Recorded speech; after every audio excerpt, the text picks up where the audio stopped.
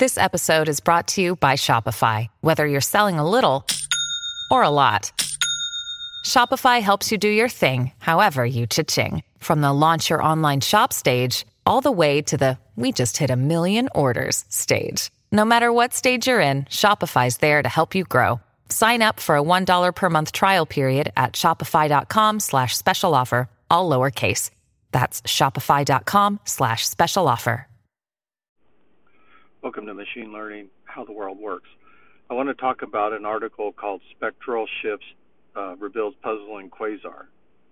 Okay, NGC 7319 is a constellation in the Pegasus system, and it presents a interesting paradox. Quasars in the near universe. In the heart of the nearby spiral galaxy NGC 7319, in the constellation Pegasus, they found a quasar. Now, this is only 300 million light years away. This isn't at the edge of our universe where, according to theory, the Big Bang would have occurred. This is in the inner part of our universe.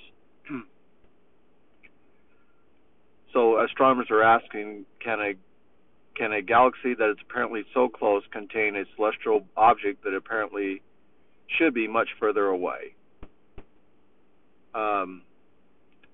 Jeffrey Burbin of University of California at San Diego Center for Astronomy, Astrophysics, and the Space Sciences, colleagues Margaret Bergbig and Bessa Juncarin and Pascal Gololini of the University of Lecce in Italy, a whole bunch of names, reported their paradoxical findings to the American Astronomical Society in San Diego on January 10th, and they're going to publish their findings also in the Astrophysical Journal.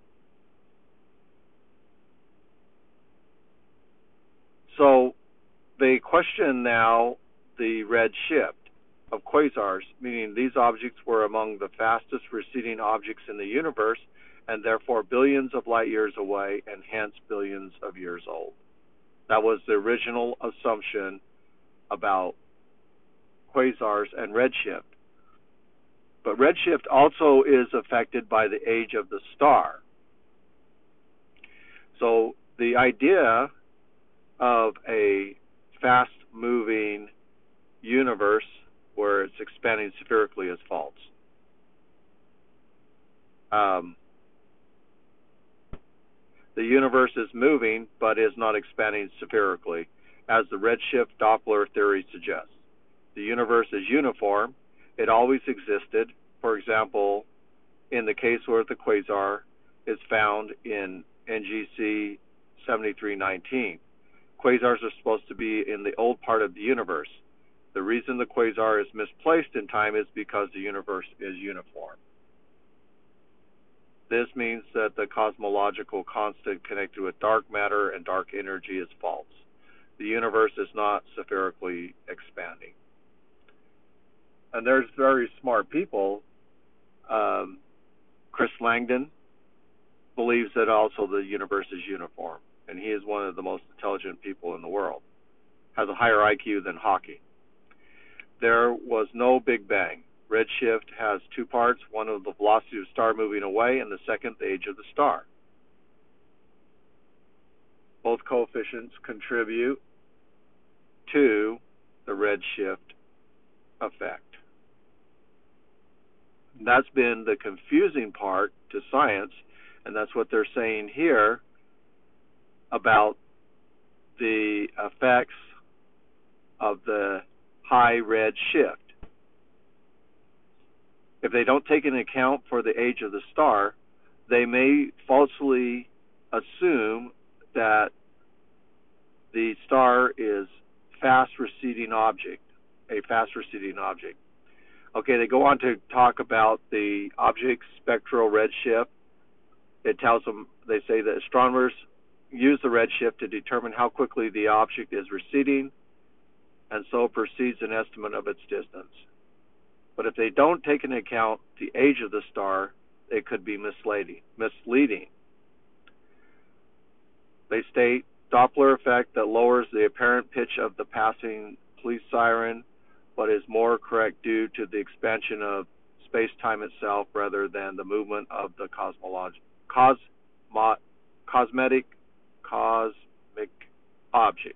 object. So then they say, well, okay, let's explain this object as not moving relatively faster to other objects, but let's look at it as the space-time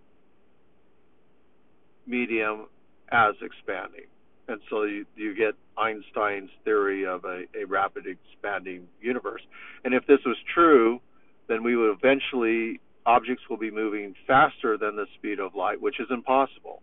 So therefore, the equation for an expanding cosmic universe must be false, just on logic.